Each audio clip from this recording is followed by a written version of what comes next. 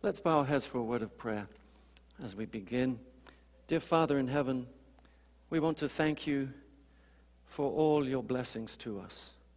Lord, we cannot begin to count or enumerate your great kindness and mercy towards us.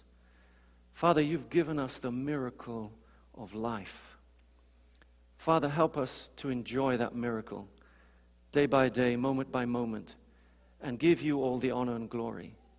Father, we're looking at part 2 of our sermons on stewardship. And Father, stewardship is such a wonderful thing. It's not just about money that we seem to have such a hard time letting go of. But Lord, it's a realization that everything that we have comes from you. And we have the joy and the privilege of being grateful and thanking you for all of these blessings. Father, I pray that you may inspire us today. I pray that you may encourage anybody that may need encouraging. I pray that your Spirit may speak to us and speak through me, Lord, though I am sinful and unworthy. I pray these things in Jesus' precious name. Amen. Amen.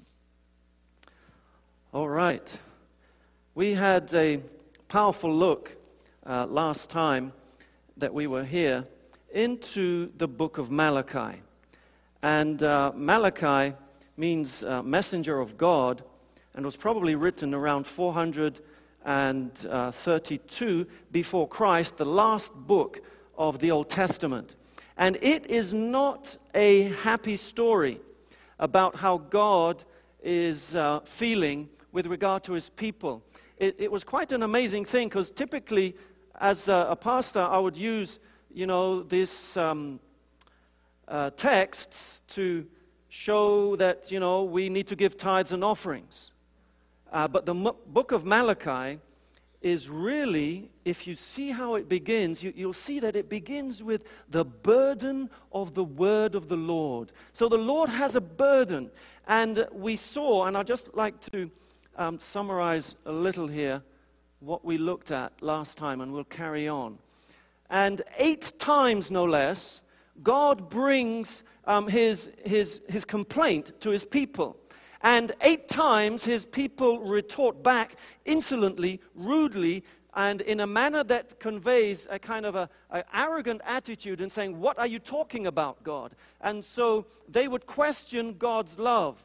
They had no respect for God as their Father. They disrespected the holiness of the services, and their worship was empty and formal.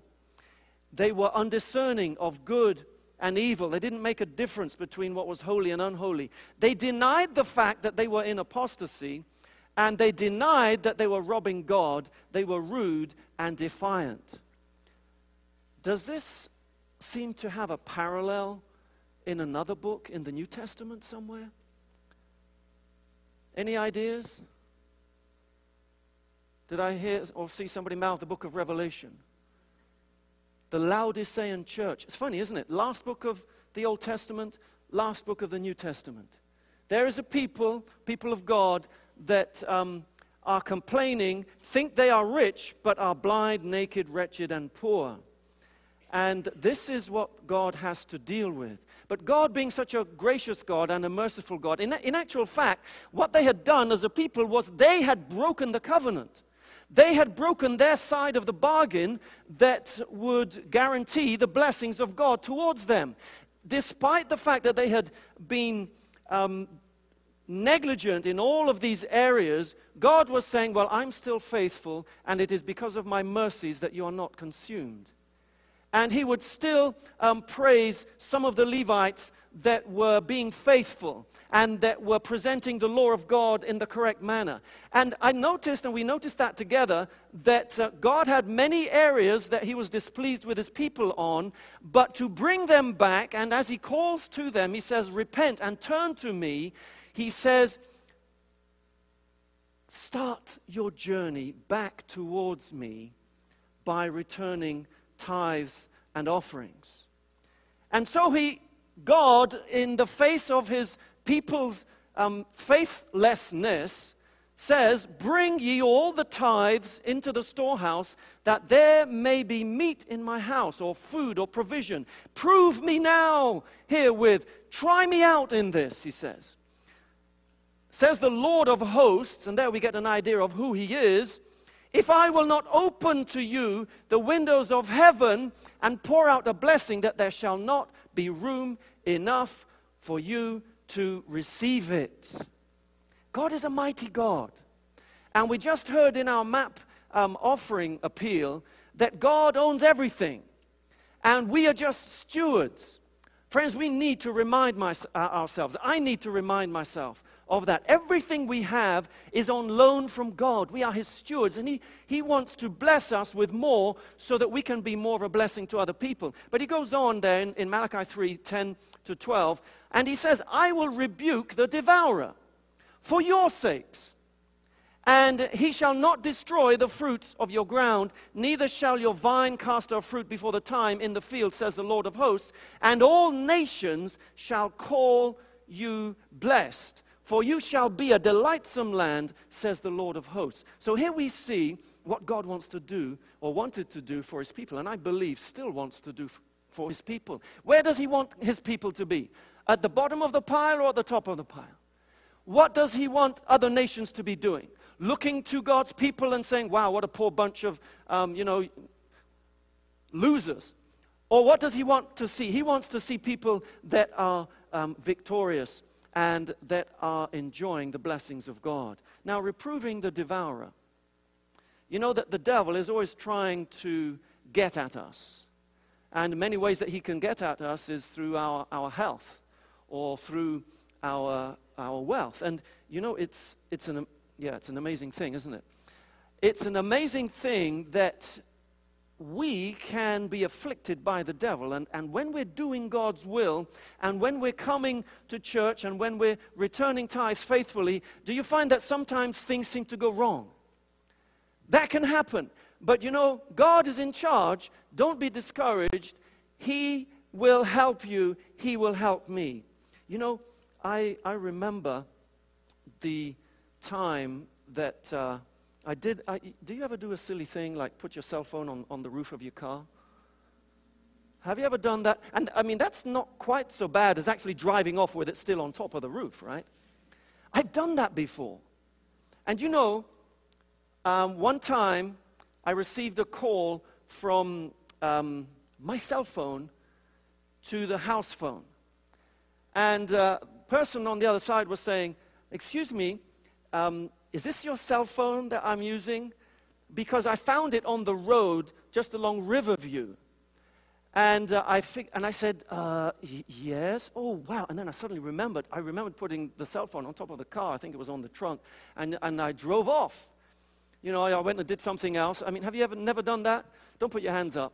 But we can do crazy things sometimes. But anyway, this is just something that I'll never forget, because he said, I have your cell phone. I said, you do? How is it? It's fine. There's just a little scratch on it, but it's okay.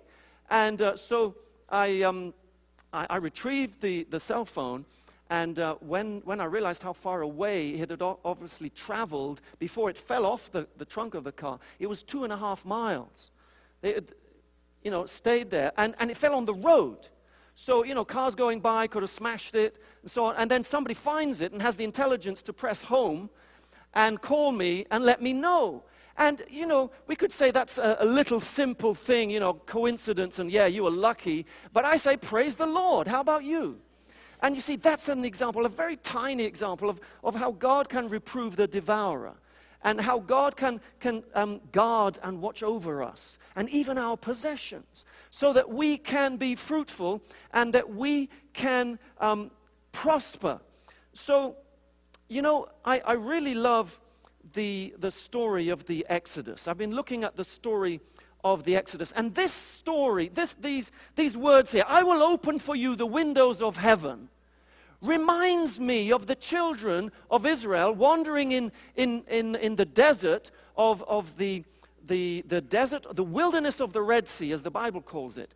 And God is raining down food for them. This seems to be similar kind of language, wouldn't you agree? And in fact, In fact, if you go to Malachi, the end of, I think it's chapter 4 there, you will see that God actually makes a reference to Mount Horeb. So what is Mount Horeb? Where was Mount Horeb? Maybe I could ask, or what happened on Mount Horeb? Come on, talk to me now, just a moment. What happened on Mount Horeb? The what? The what? 10 Commandments, that's right. This was Mount Horeb. This is the thing. Mount Horeb, Mount Sinai, the mountain of the Lord are one and the same mountain, okay? And so it mentions it there in the last chapter of Malachi as a reminder. And so what God is saying is, look at my ability. Don't you remember 1,000 years ago, I was bringing the people out of Egypt, my people, and I was opening up the windows of heaven for them. So this was like a guarantee for God's people and a reminder, and see how far they had fallen from God and following Him, from trusting Him and receiving all of His blessings in 1,000 years. And I love this quotation that Alberta put in the newsletter. I'd just like to remind us of it here, just briefly. And, you know, the story of the Exodus, I mean, there's a whole book entitled The Exodus. And, you know, it's there marked in the history of God, what God has done, what He did for His people, and how He defended them, and He made a difference between God's people and the Egyptians, and how those 10 plagues came and afflicted only the Egyptians. And those plagues actually went against the things that the Egyptians were worshiping, like the Nile and the flies and the gnats and all of these things. And they were seeing God working. And they were witnessing God's deliverance. And we're told that we should look at the history of the children of Israel and their wanderings so that we can learn some lessons from it. Lessons of God's providence and also lessons about the fickle nature of God's people. And so I love this quotation. I'll just read a little bit of it. The history of the wilderness life of Israel. This is taken from Patriarchs and Prophets 293. The history of the wilderness life of Israel was chronicled for the benefit of the Israel of God to the close of time. So that means us, for our benefit. The record of God's dealing with the wanderers of the desert in all their marchings to and fro, in their exposure to hunger, to thirst and weariness, and in the striking manifestations of His power for their relief, is fraught with warning. It's fraught with warning and instruction for His people in all ages. The varied experience of the Hebrews was a school of preparation for their promised home in Canaan. God would have His people in these days review with a humble heart and teachable spirit the trials through which ancient Israel passed, that they may be instructed in their preparation for the heavenly Canaan. I love that, because it's highlighting, look at the greatness of God in delivering His people from Egypt, from slavery, and how God led them out with a mighty, miraculous hand, defeating the enemies. But also we see the story of how the people were complaining at every step and bemoaning their fate. And, you know, later on in Patriarchs and Prophets, she will say, when we look back on that, we would say, you know what, we would never be such ungrateful complainers as the Israelites were. But you know, friends, we are no different. We cannot see further than our eyes can see. And as soon as we start suffering, we start complaining and even asking God, where are you, God? But, you know, so many people do not believe the story of the Exodus. And I love the way Malachi makes allusions to the Exodus story and the pouring out of the blessings of God. And, you know, one of the reasons why people don't believe in the Exodus story is because they haven't been able to find evidence of the Egyptian, let me say, yes, the people of Israel and their wanderings in the desert. It's been hard to find any evidence of it. And when you consider the Red Sea, you can see a map there, and where Mount Sinai is located. Did you know that Petra and I went to Mount Sinai for our honeymoon? Okay, big fact, okay, big deal. But anyway, it was a big deal for me and for Petra. And she, my wife is a great traveler. She's a great GPS. And before the time of GPSs, she was my GPS. And, I would always listen to her, and she'd have a map, and we'd go on our vacations. But this was an early one. Early on, we had this vacation in the Sinai Peninsula. Easy, isn't it? Where's Mount Sinai? In the Sinai Peninsula. So we went there, and we actually took a camel ride around the near St. Catherine's Monastery. And, that's a place where monks would go. And strange thing is that Mount Sinai, way back in, say, 300 A.D., that area, the whole region, was a place where monks and ascetics would go to kind of be out in the wilderness. And then somebody came along with a bright idea and said, oh, look at this mountain. It looks like Mount Sinai. It really must be Mount Sinai. And that's how people consider Mount Sinai to be at the bottom there of the Sinai Peninsula. But did you know, if you go into, say, the Encyclopedia Britannica and you look at Mount Sinai, it will clearly state that the location, the real location of Mount Sinai, is disputed by scholars.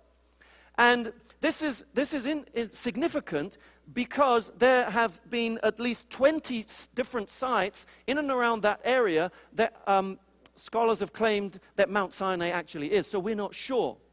And one of the reasons why people don't believe in the Exodus story is they look at Mount Sinai and they say, it doesn't fit.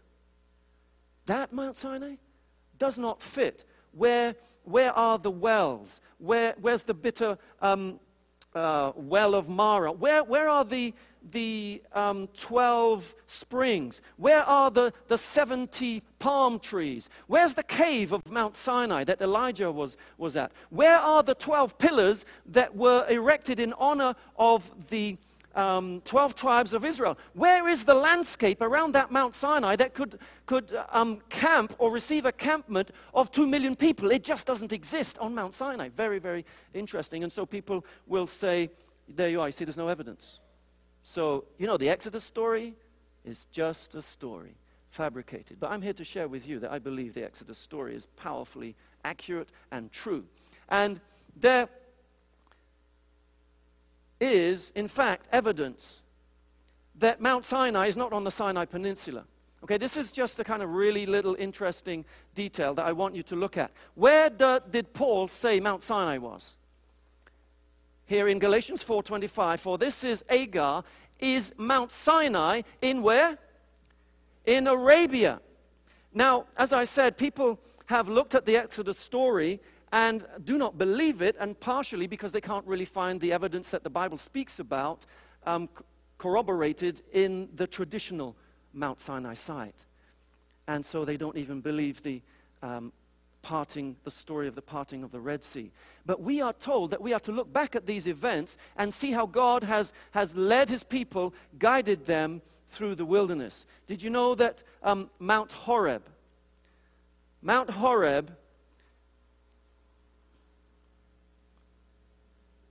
is in what location? Bible says that Mount Horeb is in Midian. Okay, before I lose you, this is really, really just important so that we can establish the historicity of God's acts with people here. So the Bible says in Exodus chapter 2, and I'll just read the little bit there. It says, but Moses fled after he killed an Egyptian. Moses fled from the face of Pharaoh, from the land, from Goshen in actual fact, where he was. Where did he go to?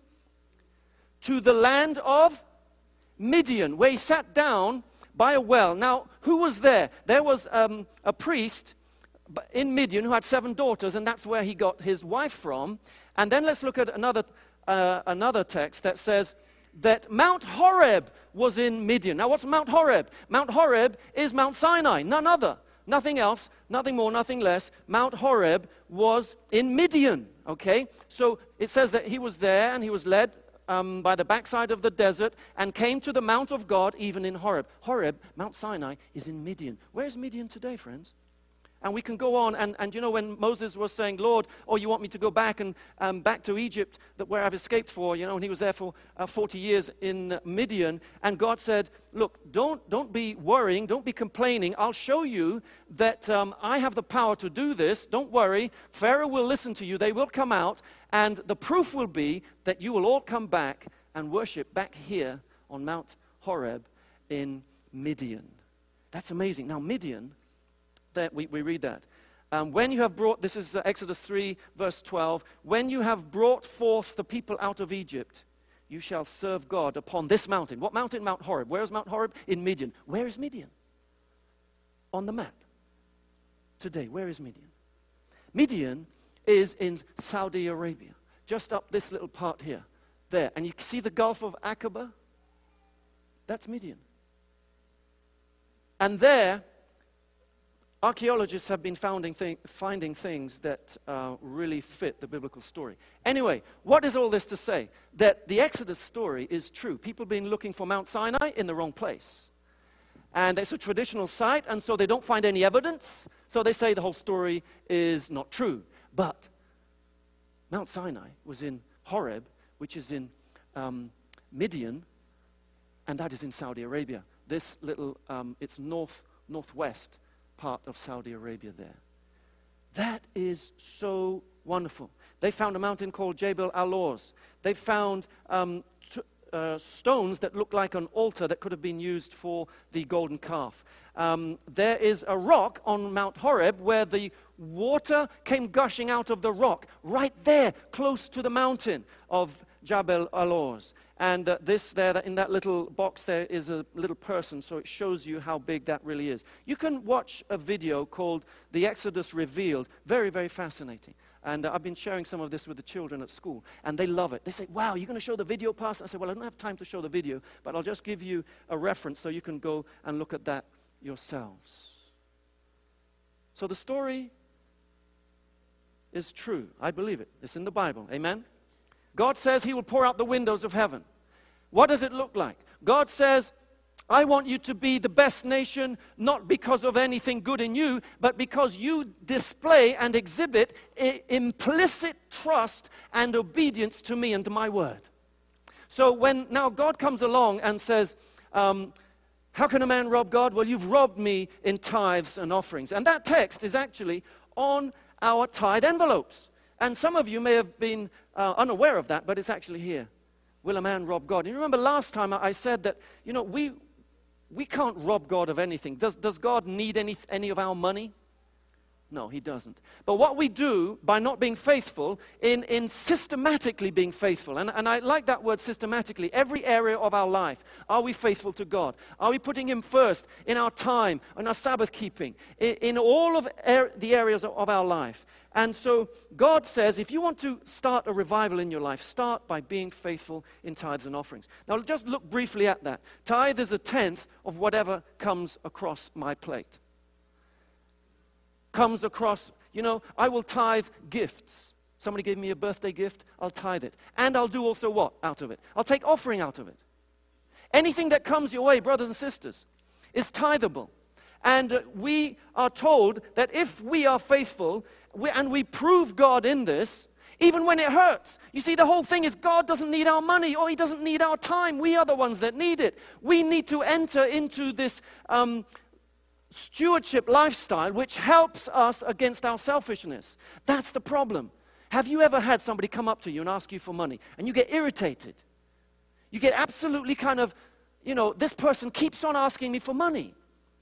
But how about if we had a different attitude and realize that God actually wants to use us to be a blessing to other people, especially when it hurts? You know, it's a strange thing when we will kind of reason and use our kind of excuses and say, well, you know, I can't afford to return tithe, or yeah, I can do tithe, but I can't do offerings. God says, you rob me in tithes and offerings. And we rob him by not allowing him to have the privilege and the joy of blessing us for our faithfulness. That's really how we rob him. We rob him of his ability to be God. You know, I had heard an inspiring story, true story, of a couple. They had just become Adventist, and it was a time when things were hard. So it was a few years ago, and they had been keeping their tithes in an envelope, and they both lost their jobs, and they had 2 children, and they weren't able to really see how they could make ends meet and pay their bills by the end of the month. And so they had this dilemma. They had faithfully put the tithe away and their offerings in an envelope, but now they were running out of money. What should they do? That was the big question. That was the big test. And so they thought about this, and they said, no, we're going to be faithful to God. We don't know how the bills will be paid. We're out of job. We have two children. We cannot, humanly speaking, see a solution for this problem, but we're going to be faithful to God. Can you say amen to that? So what did they do? They decided that they would go the long journey that they had to travel, because there wasn't a local Seventh-day Adventist church. They had to take their tithes and offerings physically and deliver it at the conference office. And so the husband went out and did that.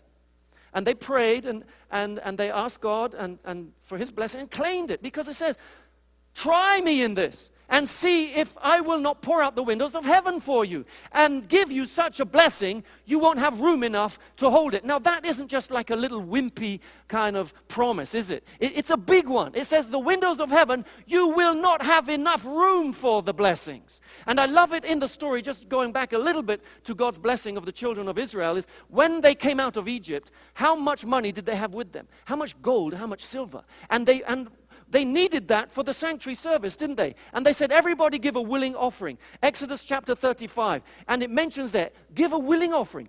Be willing and give it. And do you know what Moses had to do? He had to say, because the workers were saying, hey, we've got too much. Stop bringing your offerings. We cannot take any more. The windows of heaven were being poured out, and there was not enough room for it. So this family go and take their tithes and offering. And you know, that is quite an act of faith, wouldn't you say?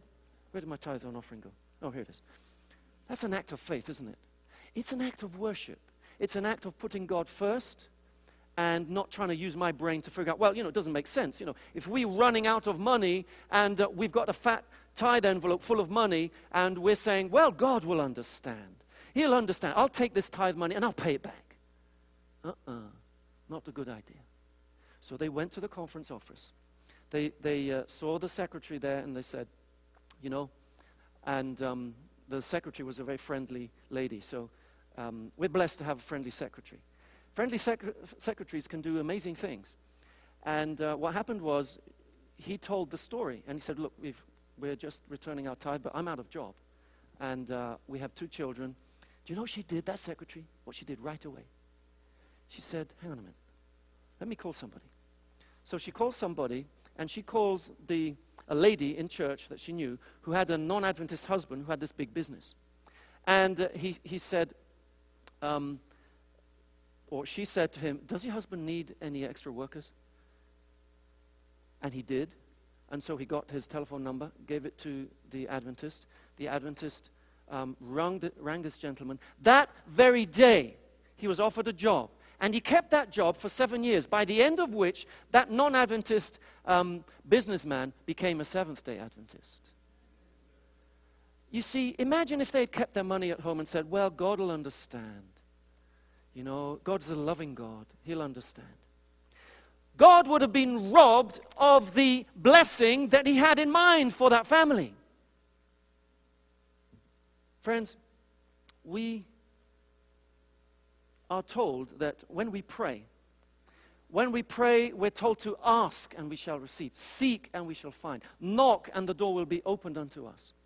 But if we're not returning faithful tithe and offering, how can we expect God to answer our prayers? There's a link there between God answering our prayers and us living up to all the light that we have, being faithful in our tithes. What about our Sabbath keeping? How many of us know people that are working right now on Sabbath and shouldn't be? God will understand. God's a loving God. Don't see them in church. Their faith is getting weaker, and they're not here. Friends, the devil is expert at weakening your faith and my faith. And this is how we'll start doing it. Oh, I can't afford. God says, I have got the windows of heaven to pour out, that you will not have room enough to collect all the blessings that I have for you. Try me in this. Prove me in this. And I'm still asking, and somebody did tell me a story about how they were kind of at the end of the month, and they felt impressed that they needed to give a certain amount of money to God's cause.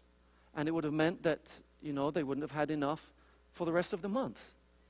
But they put God first, and they tried him. And it turns out that the same amount that they had given was quite a lot of money, appeared in a check in their mailbox just the very next day. So if you have any stories like this, I'd love to share them, because we are too quick to do some kind of human reasoning and make all kinds of excuses why we can't keep Sabbath, why we can't return tithes and offerings, why we don't have enough time to pray or read our Bibles. Friends, we're robbing God. And we end up being a people that will be cursed. Didn't the Word of God say that? I will curse you with a curse? In Malachi. Curse is mentioned there 4 times. And in the chapter 3 of Revelation, the Laodicean message, I will spew you out unless you repent. It's a serious time that we're in. And I just love it when we have this faith. You see, faith says God brought the children of Israel out of Egypt. He parted the Red Sea. He fed them food for 40 years in the wilderness from heaven. Water came gushing out of the rock, and they drank, 2 million of them, and all their cattle. Nothing is impossible with God. All we need to do is look at our God and smile and say, well, I don't have much now, but what I have, I'm going to be faithful with it. And I want to be systematically benevolent. That means generous. And in every area of our life. Are we generous in every area of our life? Because God wants us to experience the blessings that He has for us. I also know of a powerful story of a businessman who became a Seventh-day Adventist. And this is a story really that would help people who are afraid of keeping the Sabbath because they might lose their job or their income or their security. It's also a story about don't postpone your decision for Jesus in baptism, because you're afraid that you might hurt the feelings of your family, even of your wife or your husband. Don't delay those commitments. And this is a story about a businessman in Guam, and he had like a vacation business. It's a holiday kind of area, and people would book hotels, and they would book holiday equipment like jet skis and those kinds of things, and all of those things. And his business was going well, but then come 9/11, and his business was going downhill. He had been very successful, and now he was hearing the truths about the seventh-day Sabbath. He was attending meetings conducted by Pastor Louis Torres. And so he had this dilemma. What was he going to do? He was convicted on the Sabbath. He was convicted he needed to give his heart to the Lord and Savior Jesus Christ. But in doing so, he would have to close his business on Sabbath. And he risked then, losing. People usually say, oh, the best day is, for business on Sabbath. Best day for a restaurant is on the Sabbath. And so he decided to take this decision. He was going to close his business, and it was a profitable business, on Sabbath. And even his wife and his business colleagues, he had 120 employees. And all of their wages were now going to be put in jeopardy. But what he did was, he said, I'm going to go forward in faith. I believe in God. I believe in His Word. God says it. I will put him to the test. And so he went ahead. He was baptized. And so it came the time for the first Sabbath for his business to be closed. Now, what he had to do was he had to call all the agencies, the travel agencies, and people that usually would come to him offering clients for bookings and so on, because he would get them. He had to explain, well, look, there's a different story going on now. We want no business from Friday sundown to Saturday sundown. What are you talking about? Those are the best days. You're going to lose business. You know? He was having to inform many, many people, all his employees, all the people that were involved in business. He was actually witnessing to them. He had to give them a reason. He had to say, well, you know, I believe that God created in 6 days, and he rested on the seventh day. And so he was a witness just in telling them. So they tried to tell him, well, you're going to lose your business, and even some of his employees were wondering about the wisdom of this. So being in a holiday resort and, weather is a very significant thing. So Friday sundown, he put all the answer machines with a message saying, we're not doing any business from Friday sundown to Saturday sundown. You can call us on Sunday, or you can call us after sundown on Saturday. So they keep Sabbath, the answer machines are all there, and they go and see what happened. Back up a little bit on the story. Guess what happened Friday sundown to Saturday sundown? How did you know? You heard the story before? It rained all Sabbath long. So nobody was booking anything. You know, no sports equipment, no ski this, no nothing. No hotels, no weekend starting on Friday to Saturday because it had rained. Friends, the answer machines were loaded with messages saying, can you book us something for Sunday, please? And all like that, all the way down. Friday and Sabbath wasn't a good day. Guess what happened for 6 months? Please, just guess what happened for 6 solid months. It rained every Friday sundown to Saturday sundown. Now, if that isn't rebuking the devourer and pouring out the windows of heaven, I don't know what is. You see, God is a creator God. He creates when he speaks. When he says it, it's done. All we need to do is enter by faith into what he says to experience it. Friends, and this story went on because the owner of the equipment writes that the equipment and supplies were lasting much longer. Look at that. So they weren't having breakdowns on their equipment and that kind of thing as much. And they reduced their operating expenses tremendously. Even though the tour agents and hotels tried at times to recommend our competitors' tours to their customers, the customers would reject their recommendations and insist that they go to our business instead.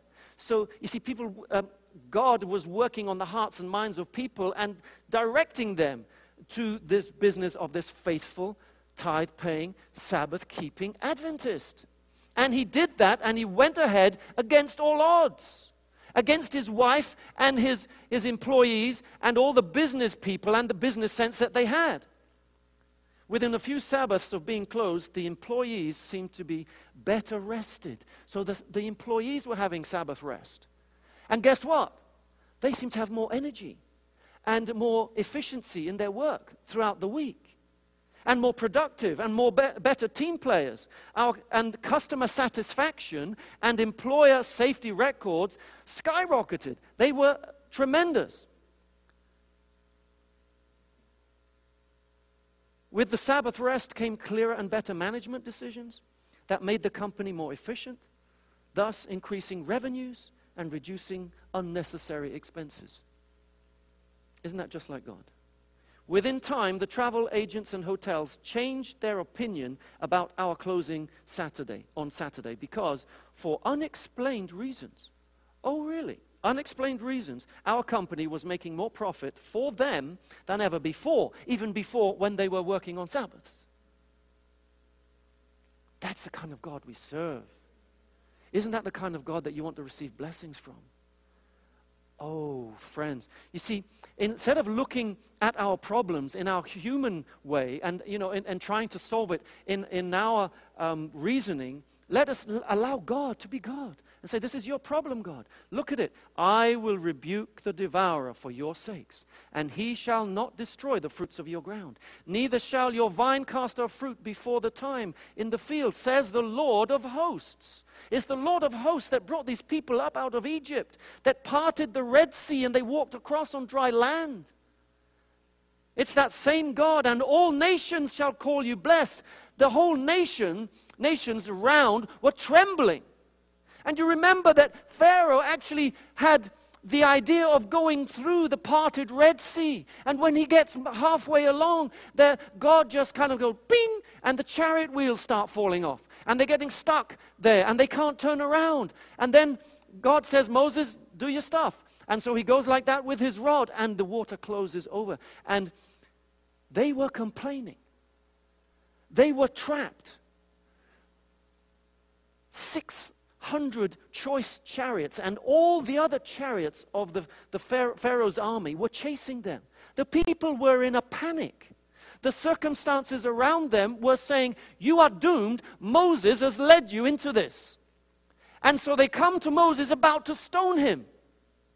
In other occasions, they were stoning him. Maybe not at this particular one, but they're coming and say, wasn't there graves in Egypt that you've come to bring us out into the wilderness to die?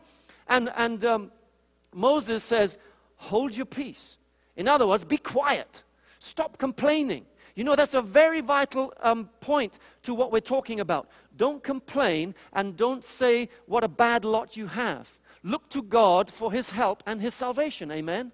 And so Moses says, the Egyptians that you have seen today, you will no longer see them forever. And they go forward. They go forward at the command of God by Moses through the Red Sea. What Red Sea do you have? What situation that are you in that you feel trapped? We've all got a Red Sea. The devil hates us. We are all in a strait. The devil is trying to squeeze us so bad that we say, I can't come to church, I can't return tithe, I can't keep Sabbath. And we go against what God's word tells us. But what is your Red Sea? The Lord says, march. He says, go forward. I am the Lord of hosts. Is anything impossible for God? Luke chapter 1. Nothing is impossible for God. Yet we treat God like he's just no stronger than you or I. And so we kind of try, like Abraham did, we try and figure out how we can get God's blessings in our own way, in disobedience. Is it any wonder that we have few prayers being answered? If we're not faithful to God in every area of our life, we cannot expect God to be answering our prayers. And you see, our prayers are part of our worship to God. Prayer is not just, please, Lord, give me a job. Please, go give me money. Prayer is part of our worship. It's part of us being brought up to God and understanding things in his way and in his thoughts, because his ways and his thoughts are not ours. He will open the windows of heaven. Are you willing to put him to the test, my friend? There's one person. 2, 3, 4. Okay. You see, God is God, and that means there's nothing impossible for him. And we can count, we can take his word as it reads. It is powerful. You know that God actually does what he says he will do through his word? So you need to be claiming the promises that are in his word. And say, Lord, you've promised. And then just trust him. If it takes a little while, don't panic, don't give up. Don't say, oh, I've got to go and spend my tithe now because God didn't answer my prayers. God never expects us to disobey his commandments. To get what we need. So friends, I appeal to you today to take God at his word. If we are systematically benevolent, if we are generous, if we are giving, if we listen to God and his word, he will pour out these blessings that we have been mentioning. Not just in financial areas, but in health. How about we listen to God a bit more in the health message? And not be so surprised when we're sick, because we're not following the health message. You see, God has given us direction that cannot fail. But we think we're cleverer than God.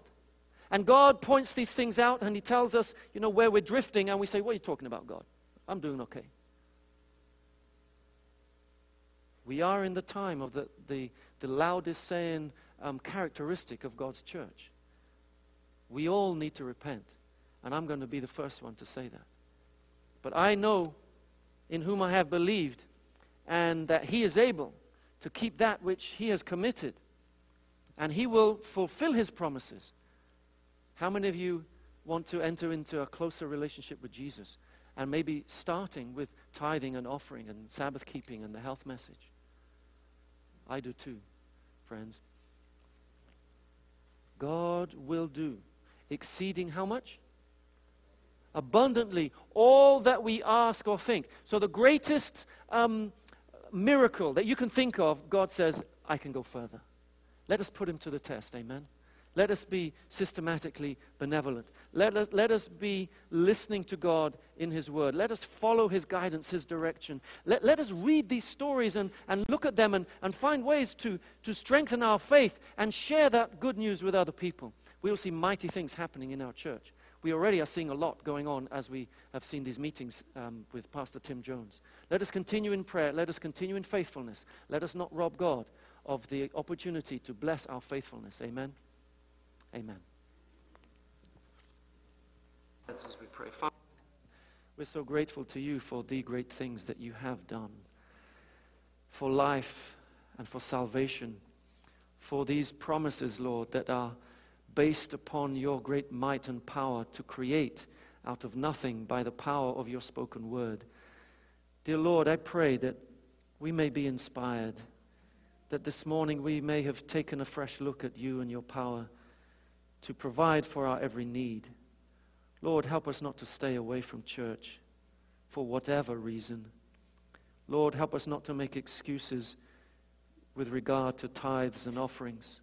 Help us to be, like is recorded in Exodus 35, the people gave with a willing heart, joyfully, knowing that even if we gave everything that we had that was in our possession, that You would bless us countless times over.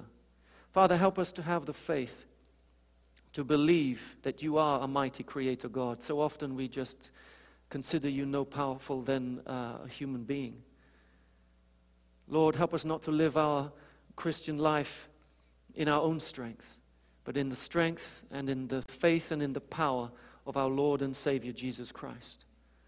Father, help us to be faithful to You in every area of our life. Help us not to pick and choose. This isn't a mix and match religion, Lord. It is all or nothing. Help us to realize that because of a Laodicean condition, we could be rejected.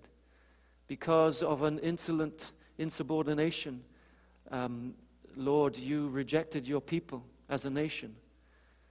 Father, we pray that we may not take the blessings that we do enjoy for granted, but help us to put You first so that we can see the windows of heaven being opened up and poured out upon us.